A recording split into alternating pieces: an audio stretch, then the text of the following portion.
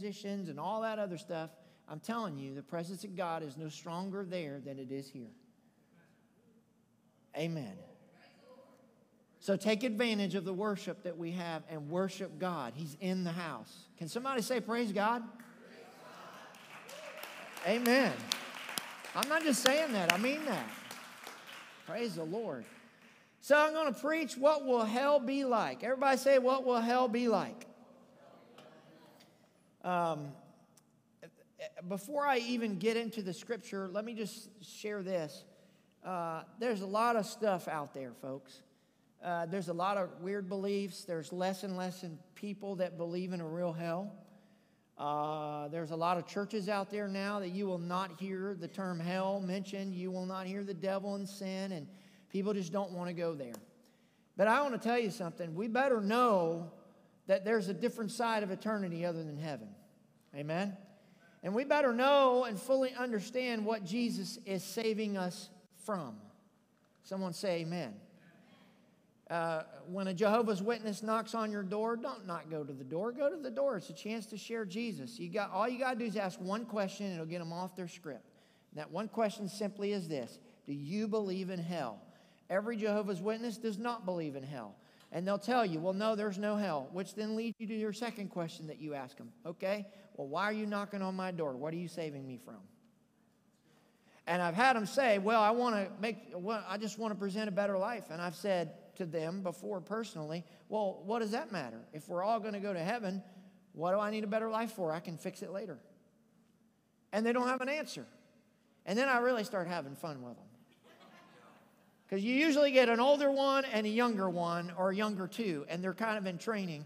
And I normally look to the other two and I say, now listen, according to what you all say, there's only 144,000 getting into heaven. Suppose heaven's already got the 144,000. Where's that leave you? And some of them kids, their eyes were getting big, and man, I'm about to start witnessing, and the older one will go, okay, it's time for us to go now. I'm like, no, come on in, have a seat. Let's talk about this a minute. But my point of the whole matter is this. If you don't believe in hell, then what did Jesus save you from? We have to understand that there's a real hell, and it's not soul sleep. It is not, well, it's just one big party. I've had people tell me, well, me and all my buddies are going to be partying down there. We'll be down there together. I'm sorry, but you won't be partying. You might be down there, but you won't be together, and you won't be partying. So let's just dive right into this. What will hell be like? Poke your neighbor and say, what will hell be like? Let's turn to Luke chapter 16, verse 19 through 31. If you've been in church very long, you're very familiar with this. And if you're watching online, I want to encourage you to give shoes as well. And I want to encourage you to share this. Everyone needs to like this and share this. We're online again. I think we've fixed our online, our live stream issues. So like and share. Everybody say like and share. That's right. When you get home, take our church book Facebook page and our church YouTube page and like it and share it. Okay. Luke 16, verse 19 through 31. And if you've got it, I want you to stand for the reading of God's word. Because we're going to see what Jesus says about this. If you were to read this, you'll find that these words are in red. This is Jesus speaking here. And many people will say, well, this is a parable, and I disagree 100%. In parables, he never listed names, and he was never so precise as far as a person. And I really believe this is a true story as to something that happened. There was a certain rich man who was clothed in purple and fine linen and fared sumptuously every day. In other words, he lived in luxury. But there was a certain beggar named Lazarus, full of sores, who was laid at his gate, desiring to be fed with the crumbs which fell from the rich man's table. Moreover, the dogs came and licked his sores. So it was that the beggar died and was carried by the angels to Abraham's bosom. The rich man also died and was buried, and being in torments. Everybody say torments. You'll notice I have things underlined here, and I want you to see how many times that you will find here in this passage that hell is not a place of soul sleep. It is not purgatory. It is not a place where we float around like Casper the Friendly Ghost and we feel no pain or have no bodies. But being in torments in Hades, that is the word for hell. He lifted up his eyes and saw Abraham afar off and Lazarus in his bosom. Then he cried and said, Father Abraham, have mercy on me, and send Lazarus that he may dip the tip of his finger in water and cool my tongue, for I am tormented in this flame. But Abraham said, Son, remember that in your lifetime you received your good things, and likewise Lazarus evil things. But now he is comforted, and you are tormented. And besides all this, between us and you there is a great gulf fixed, so that those who want to pass from here to you cannot, nor can those from there pass to us. Then he said, I beg you therefore, Father, that you would send him to my father's house, for I have 5 brothers, that he may testify to them, lest they also come to this place of torment. Notice it's 4 times the word torment is used. Abraham said to him, No, they have Moses and the prophets, let them hear them. But he said, No, Father Abraham, but if one goes to them from the dead, they will repent. But he said to him, If they do not hear Moses and the prophets, neither will they be persuaded, though one rise from the dead. Moses and the prophets represents the Old Testament. So in essence, if they're not going to listen to the scriptures, they're not going to listen or be persuaded, though someone rises from the dead. Thank you so much, Lord, for your word. I thank you for your presence, which is beautiful in here. I thank you, Spirit of God, that you are here. And now for the next few moments, arrest our attention. Anoint me to speak forth your word, God, in spirit and truth, and not in word and tongue only, but power and in deed. Anoint our ears to hear what the Spirit is saying. In Jesus' name, let it fall in the good soil of our hearts and grow and bear forth fruit in our lives. In Christ's name. And everybody said, amen. I'd like for you to hold your Bibles out in whatever form you have and boldly declare, Father, today, this week, by your grace, I'm going to be a doer of your word and not a hearer only, deceiving my own self. Now, Lord, anoint my ears, anoint my heart, anoint my spirit, my soul, and my body and my mind to receive the truth of your word. In Christ's name I pray. Amen, amen. High five somebody as you're being seated. Praise God. On one occasion, an agnostic lecturer, that's someone who doesn't believe in God, of the last century, announced that he was going to give an address on hell. He declared he was going to prove conclusively that hell was a wild dream made up by theologians to scare people into serving God and to trick gullible people. As he was launching into his subject, a half-drunken man arose in the audience and boldly said these words, "Make it strong, Bob. There's a lot of us poor fellows depending on you. If you're wrong, we're all lost, so be sure you prove it clear and make it plain." I want to tell you something. It is true. Hell is a very real place. It's not a figment of someone's imagination. It's not a fairy tale land. It is a real place in eternity. There was a couple that was in Minneapolis, and it was in the icy time of the year, January, February, much like it is around here sometime. They decided they wanted to get away for a long weekend and head to Florida.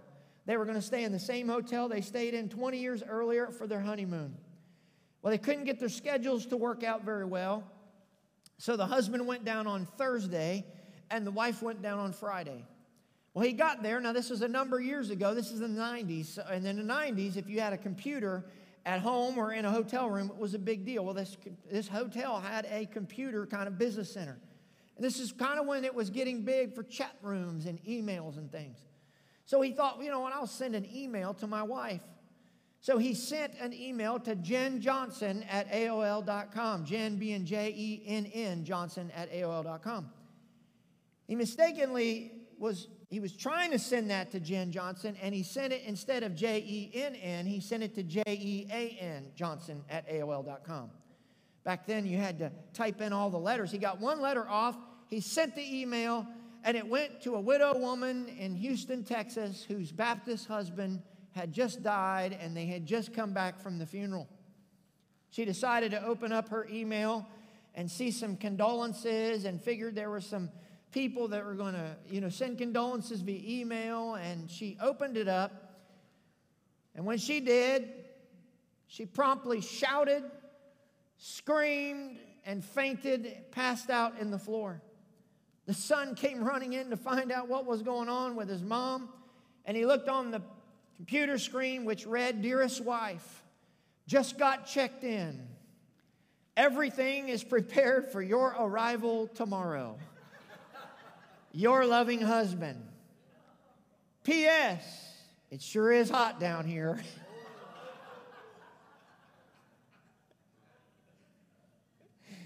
That'll make you faint.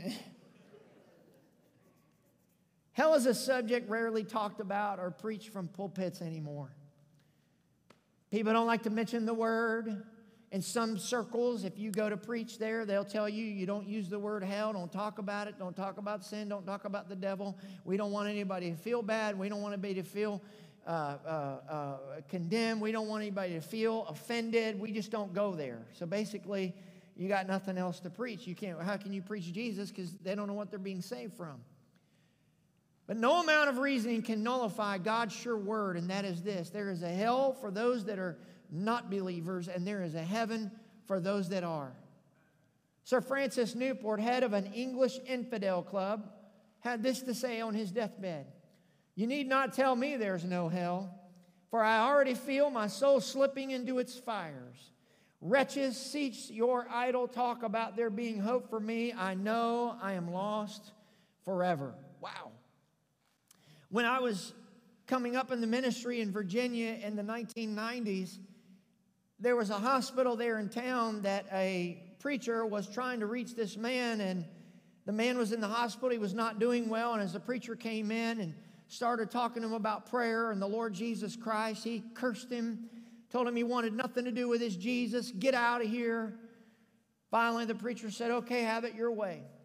He walked out of the hospital room, and he walked down towards the elevators, and as he's walking towards the elevator, about halfway down, the hospital room is about four rooms down from the elevator. He got about halfway, and the man started screaming, "Ah! Ah, my feet are on fire! My feet are on fire!" As the preacher walked a little closer to the elevator, he said, "My legs are on fire! My legs are on fire!" When he got to the elevator, he said, "My whole body's on fire. Preacher, come back. Preacher, come back. I'm on fire. Ah! Ah!" And he was screaming terror. The nurses went running. The doctors went running.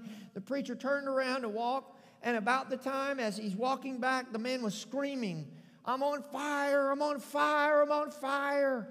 And by the time the preacher got to turn into his room, the man died. I believe the man was feeling hellfire before he ever got there.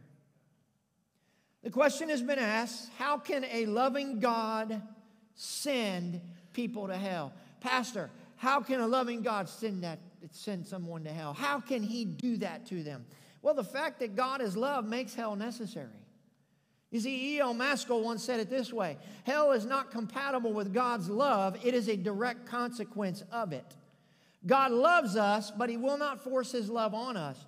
To force love is to commit an assault on someone, and God gives us the privilege and the autonomy to decide whether or not we're going to live for him. G.K. Chesterton said it this way: hell is the greatest compliment God has ever paid to the dignity of human freedom. In other words, God gives us the choice to choose whether or not we want to go to heaven or we want to go to hell. Now, I want to tell you, as I get into this passage now, we are never told, listen very closely, we are never told that this rich man ever committed some heinous sin. We are never told that he was a great adulterer. We're never told he was a murderer or some a habitual liar. We're not told that he was in some grievous sin somewhere in his life. We are just simply told that he did not go to heaven, that he went to hell. He may have even been a regular temple attender. But I want you to notice that the Bible says he was a rich young ruler. He had money, he had social status, and he had power, and he had a position. He was somebody in the community. He was a ruler. People knew who he was, and he had authority. He had position.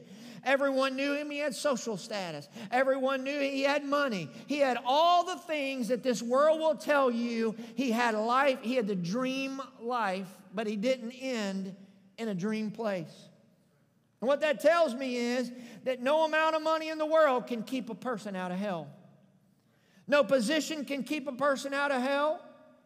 No authority can keep somebody out of hell. No social status can keep somebody out of hell. No matter how many likes you get on Facebook, no matter how much money in your pocket, no matter what position you arrive to, whether it's the President of the United States or king of a country or queen of a country, none of that will matter when we take our last breath. There's only one thing that will matter. Did we give our life to Jesus Christ and live for Him? He's the only one that can spare us from this awful place. Because hell doesn't care how rich a person is. Hell doesn't care how talented a person is. Hell doesn't care how much you attend church or how many small groups you led. Hell will welcome anybody into its awful tentacles. The only way to avoid that awful place called hell is according to Acts 4:12. There is no other name given among men whereby we must be saved than the name of Jesus. Somebody say amen.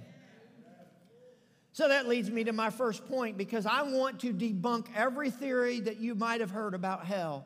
How it's a party, how we're going to be sleeping, it's just soul sleep. Well, Pastor, when I die, I'm just going to go to oblivion. I just will cease to exist.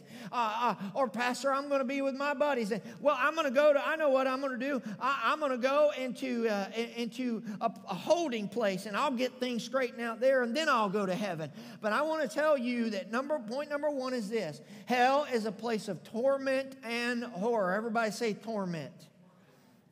Verse 23, the Bible says in hell or Hades, which is the place of departed souls. Watch this. I'm just going to keep pulling up scriptures from this passage.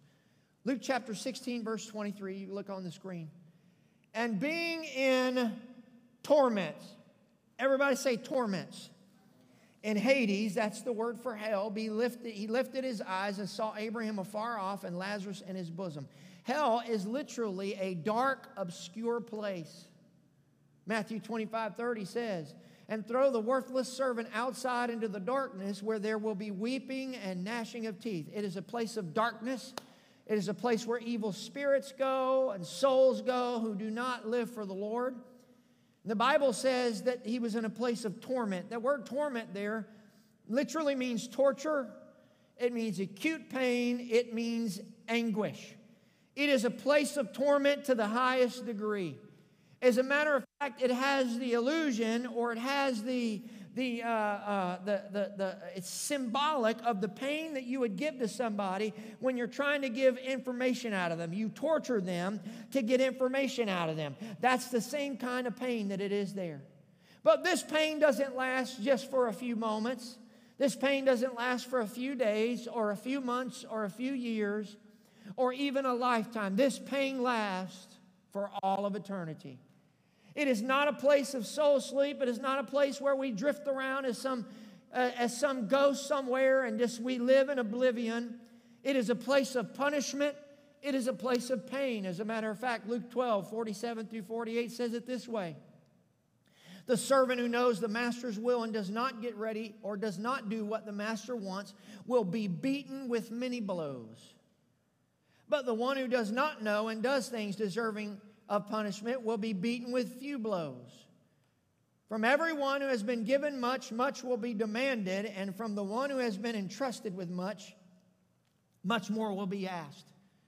So we find that they'll be beaten with blows. We find that it's torture, and we find that it's not a pleasant place to be. But Pastor, how do you know that you even can think right in hell? How do you know someone can even see or hear in hell? Well, let me just explain that to you now. Because the five senses work perfectly in this place called hell. Luke 16:23 says it this way. And being in torments in Hades, look what the Bible says. He lifted up his eyes and saw. So the first of the five senses is clearly listed, and that is sight. This man was in hell, and he was able to see.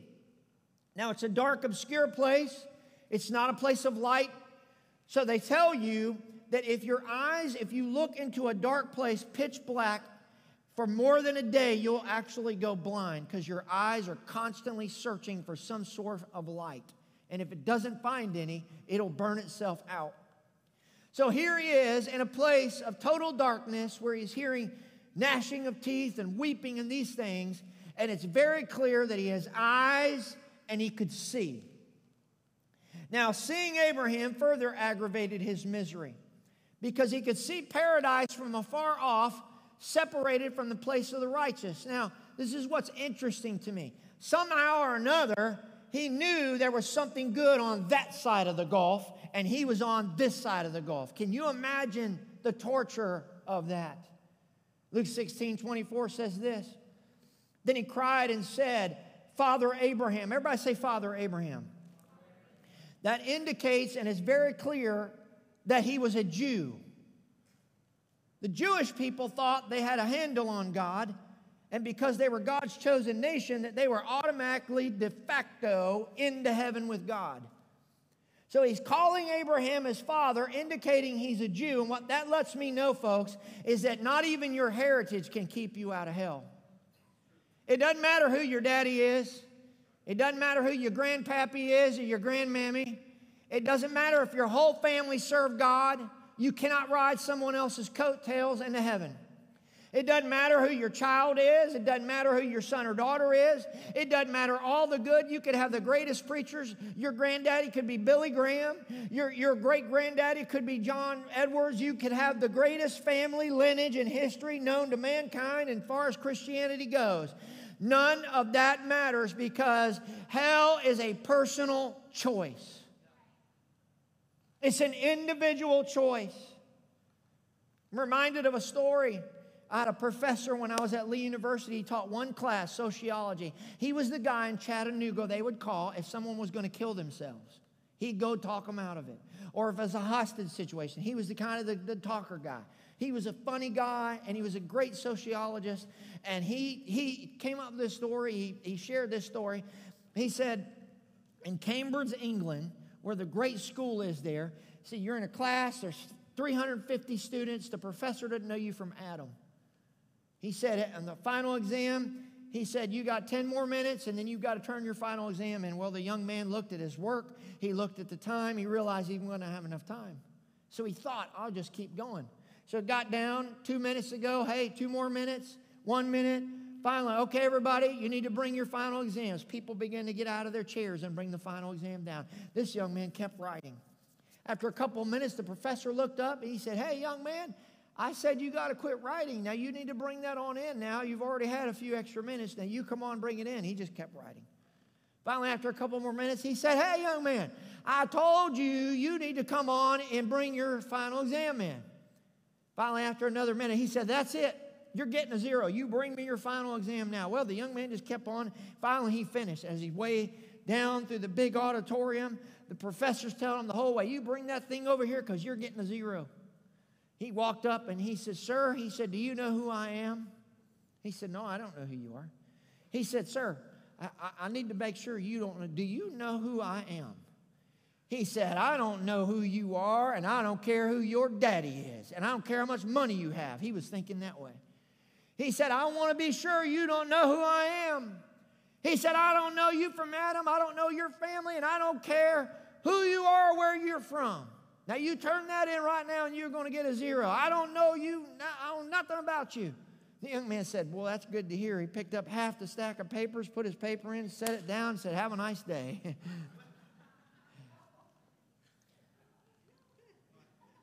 Hell doesn't care who your daddy is. Hell doesn't care who your grandmama is. It's a personal, individual decision to accept Jesus Christ in order to avoid that horrible place and live for Him. Everyone must make their own choice. But he said, Father Abraham, have mercy on me. Everybody say, have mercy. The word mercy is compassion. What that lets me know is that this rich man who was in hell had the ability to speak. He had intellect. He had the ability to think. He had reasoning ability. This is not some mindless ghost floating around somewhere. This is a person that had emotions. He said, have compassion, have mercy on me. He could feel the emotions. He could feel the physical pain. The rich man is never seen as calling on God. He did not ask to be released from hell because he knew he couldn't escape. And he does not know, he never asked to go where Lazarus was because he didn't want to be part of a holy place. He just said, have compassion on me. He had the ability to think. I want you to imagine how awful that would be for someone to find themselves in hell and to be able to think, to be able to reason, and to never be able to numb their minds. Luke 16:24 says it this way. Then he cried and said, Father Abraham, have mercy on me. Send Lazarus that he may, watch this, dip the tip of his finger in water. Dip the tip of the finger. That's moisten the water. That's the extremity, the uttermost part. Do you know how thirsty you have to be to ask someone just to dip the tip of their finger in water that it may cool his tongue? How many of you have ever been cooking? Maybe you're making some gravy or oatmeal or something and you want to taste it. What do? You stick your finger in and you what? You want to get a taste. But that taste is not very fulfilling. You're just trying to figure out if it's where it needs to be so that you can eat. Can you imagine to be in such horrible agony and torment that you want someone to simply moisten the tip of their finger in water to cool your tongue? That lets me know that you have taste. So not only can you see, you can taste. In verse 24, it goes on to say that he wants to dip the tip of his finger in water and cool my tongue. Everybody say, cool my tongue. For I am tormented in this flame. Go on past, keep going, go to the next one. There you go. Perfect. Cool my tongue, for I am tormented in this flame. So you know he can feel. So the third one is touch. So not only can he see, not only can he taste, now you know he can touch. He can feel something. He has eyes. He could see. The Bible says he lifted his eyes to see. The Bible says that dip the tip of his finger and touch my tongue. So we know he has a body. He's not just a head rolling around there with eyes and a tongue. It's a full body. Just like you have a full body on earth, you will have a full body in the afterlife. It's very clear he has a physical body. And the Bible says he's tormented or in anguish or in insupportable distress. Why? Go to the next verse if you will. It's the same verse, but I've highlighted the last word. He is tormented in this flame. People will tell you there's no fire, there's no flame, but the Bible is very clear. There is a flame, and it is hot, and it burns. And that lets me know that not only will you have taste and touch and those things, but you'll also have smell. Have you ever smelled someone burn their hair? Have you ever smelled flesh burning? Can you imagine multiplied millions of people to never get that fire and brimstone and burning body that will burn forever yet never be consumed, never get that smell out of your nose? Can you imagine how awful? Now, I'm reminded of a story, and I might get in trouble with this later, but I'm going to tell it anyways. Holly called me one day when I was at the office, and she said, Dallas, you need to come home. I said, what's wrong? She said, I'm not sure. I said, what do you mean you're not sure? She said, I think the grill just exploded on me. I don't know what to do. I said, well, have you gone to the bathroom to look? She said, no, not yet. I'm terrified. I came home. She had turned the grill on and turned the gas all on and couldn't get it on. So she decided to go in the house while leaving the propane gas running the whole time and find a lighter. She finally found the lighter, came out and started plugging and wouldn't catch fire. So she thought, well, let me just look down and see what's wrong. She lit it. Well, at that point, of course, you know what happened. When I got home, she had no eyebrows, no eyelashes, and most of her hair was burnt. We didn't get the burnt hair smell out of our back porch or our house for days, it didn't seem like. Now, we laugh about it now. I tried not to laugh, at least in her face then. But I was like, my Mona Lisa, no eyebrows. You looking good, baby. She burned herself. And the smell is horrible. Fire is an image of the severest pain that we know.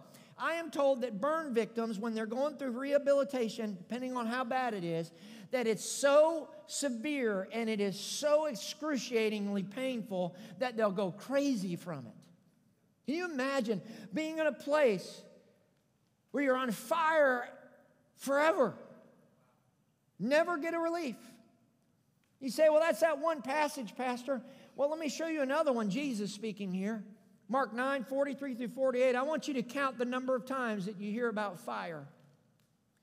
If your hand causes you to sin, cut it off. It is better for you to enter into life maimed rather than having two hands to go to hell, into the fire that shall never be quenched, where their worm does not die and the fire is not quenched. Now, the worm doesn't die. People that are in hell get a worms eat their body forever and ever, but they're never consumed. I don't know how it works, but that's just the Bible. Verse 45, and if your foot causes you to sin, cut it off. It is better for you to enter life lame rather than having 2 feet to be cast into hell, a real place, into the fire, a real substance that shall never be quenched, where their worm does not die and the fire is not quenched. And if your eye causes you to sin, pluck it out. It is better for you to enter the kingdom of God with one eye rather than having 2 eyes and be cast into hell fire, where their worm does not die and the fire is not quenched. How many times did Jesus say into the fire that's not quenched? 6 times. He mentions very clearly it is a place of fire. It is an unquenchable fire. Today, firemen can get out electric fires. They can get out gas fires. In some certain circumstances, they can even get out forest fires. But I want to tell you, hellfire is a fire nobody will ever put out. There's no water there. It is an awful place of pain. Verse 25, Luke 16 says, but Abraham said, son, again indicating he's a Jewish person, your heritage don't save you. He said, remember. Now leave this up for just a moment. Everybody say remember. Remember. Matter of fact, don't leave it up. Let's go to the next one. Remember means to bear in mind, to recollect, or to have a mental grasp on the good things. Again, speech, intellect, thought, reasoning ability is all there.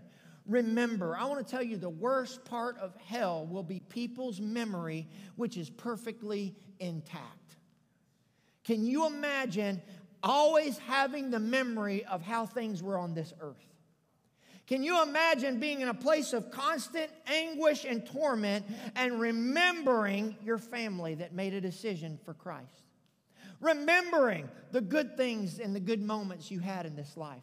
Remembering the smiling faces and the joy in your heart. I don't know about you, this does not sound good to me at all. Remembering what was enjoyed and done in this world, only to never be able to experience that ever again.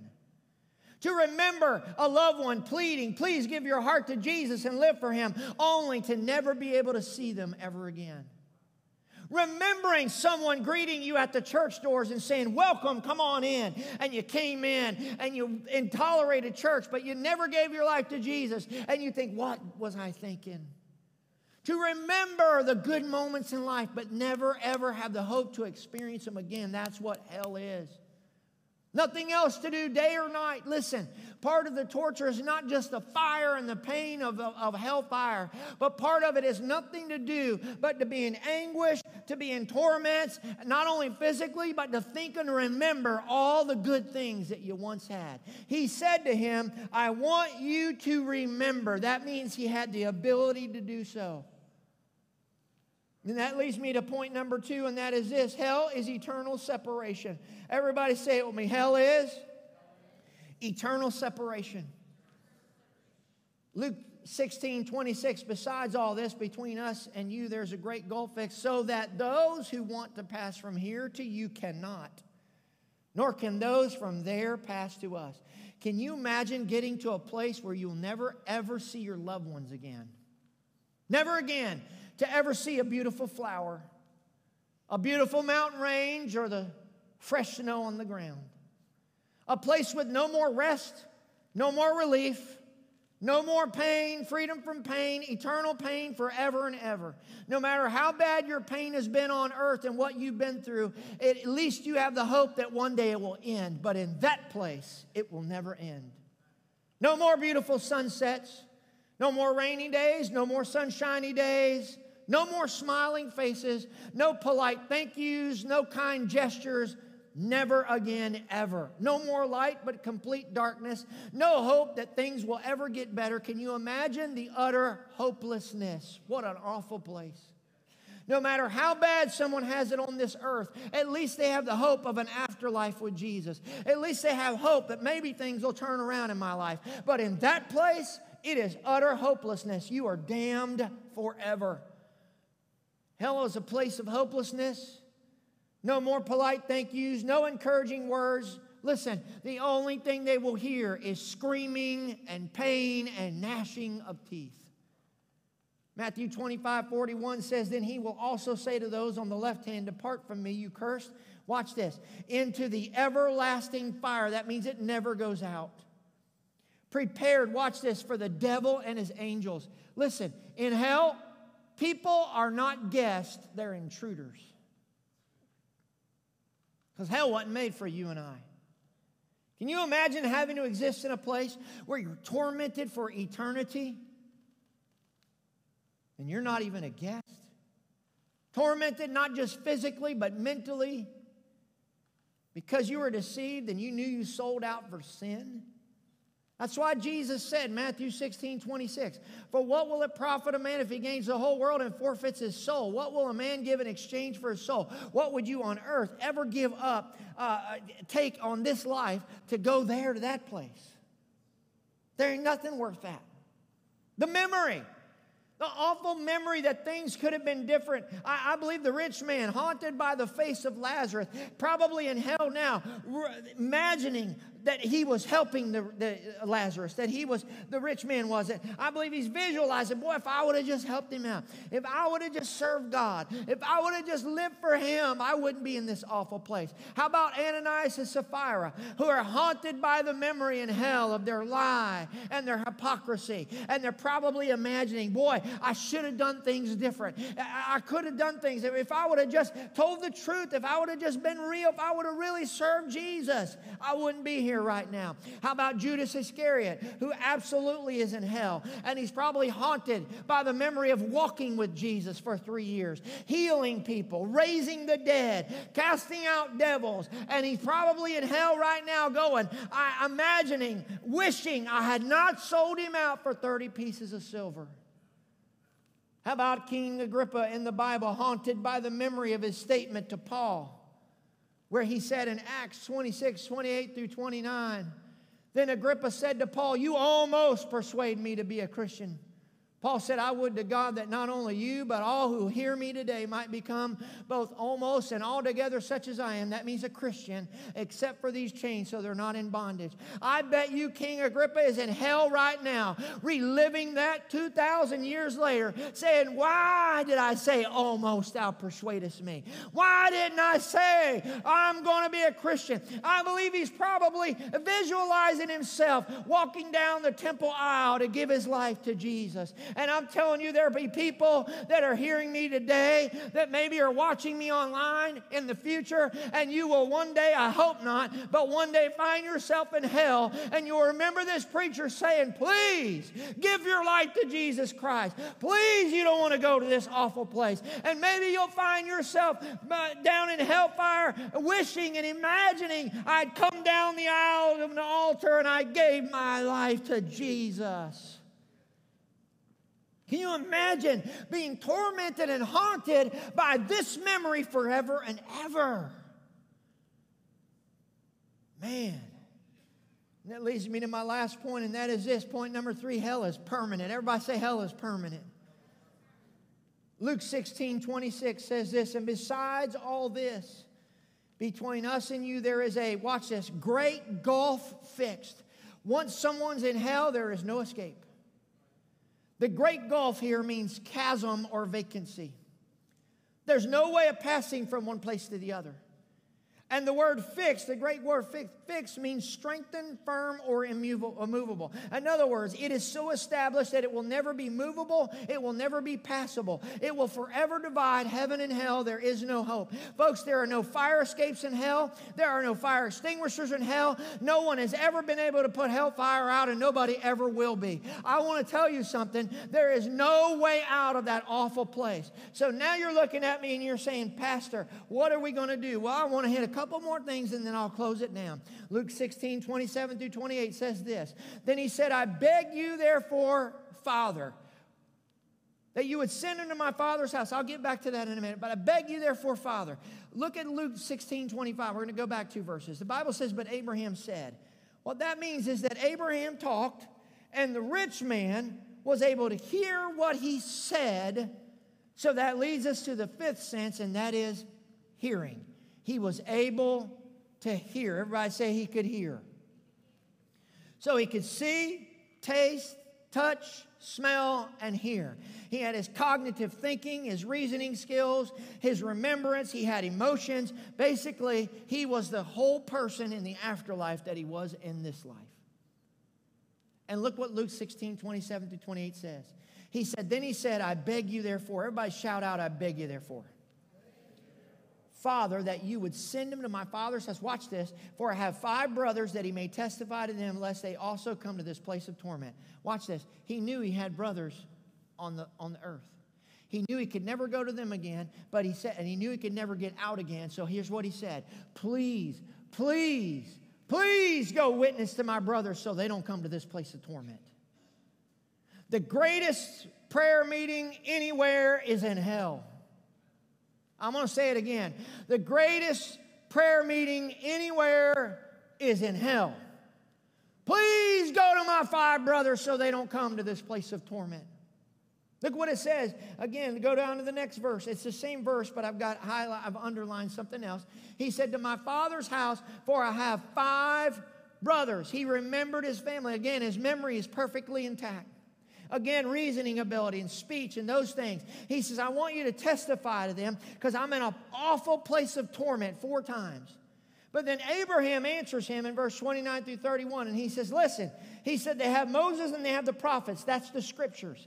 He said, they have the scriptures, and he says, though somebody come from the dead, they're not going to get saved. They got to believe the scriptures. Only obeying the word, repentance, and accepting Jesus will change them. There is only one way to escape hellfire. And the answer is given by the rich man in hell. Are you ready? Do you want to hear a man from hell tell you how to avoid that place? How many wants to hear that? Is anybody alive? Bueller, Bueller. Is anybody awake? How many want to hear a dead man in hell tell you how to avoid that place? You ready? The rich man said, no, Father Abraham, but if one goes them from the dead, watch this, they will.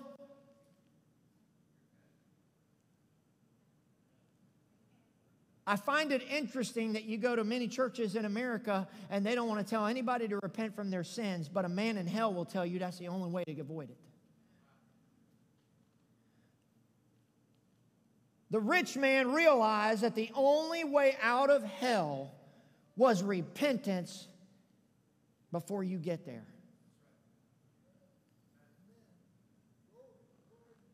Well, if you don't want to listen to this preacher, listen to a dead man burning in hell tell you the only way to avoid that place is repent of your sins now and give your life to Jesus. This is good preaching today, amen? The rich man had eyes. He had a tongue. I'm wrapping this up now.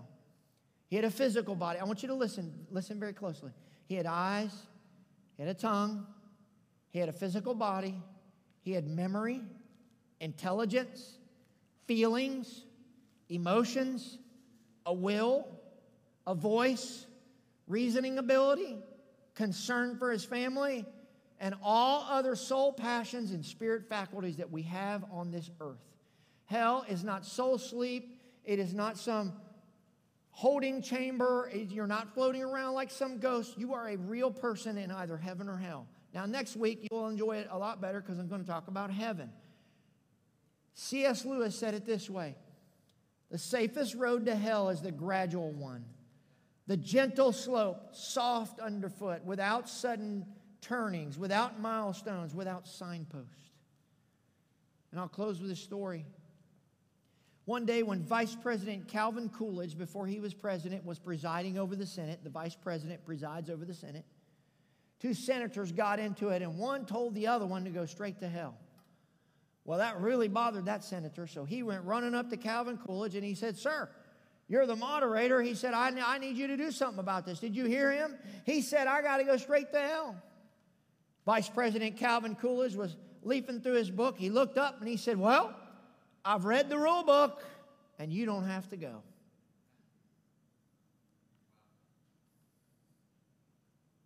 I've read the book, and you don't have to go. Let me say it again. I've read the book, and you don't have to go. I'm going to say it again. I've read the book, and you don't have to go. I'm going to say it again. I've read the book, and you don't have to go. I'm about to get my dance on. I've read the book, and you don't have to go. I've read the book, Dwayne, and I don't have to go. Do you know why? Because my book tells me I was on that way to hell. My sin was leading me there. But along came God's only one and begotten Son, Jesus Christ, who came to the earth and lived for 33 years. And he got nailed to an old rugged cross, and he nailed my sin to that cross. And he paid the price so I don't have to go to that place. Glory to God. And because of what Jesus did, his sacrifice and the blood that ran down Calvary, I weighed my options and my choices, and guess what? I've chosen not to go. Hallelujah.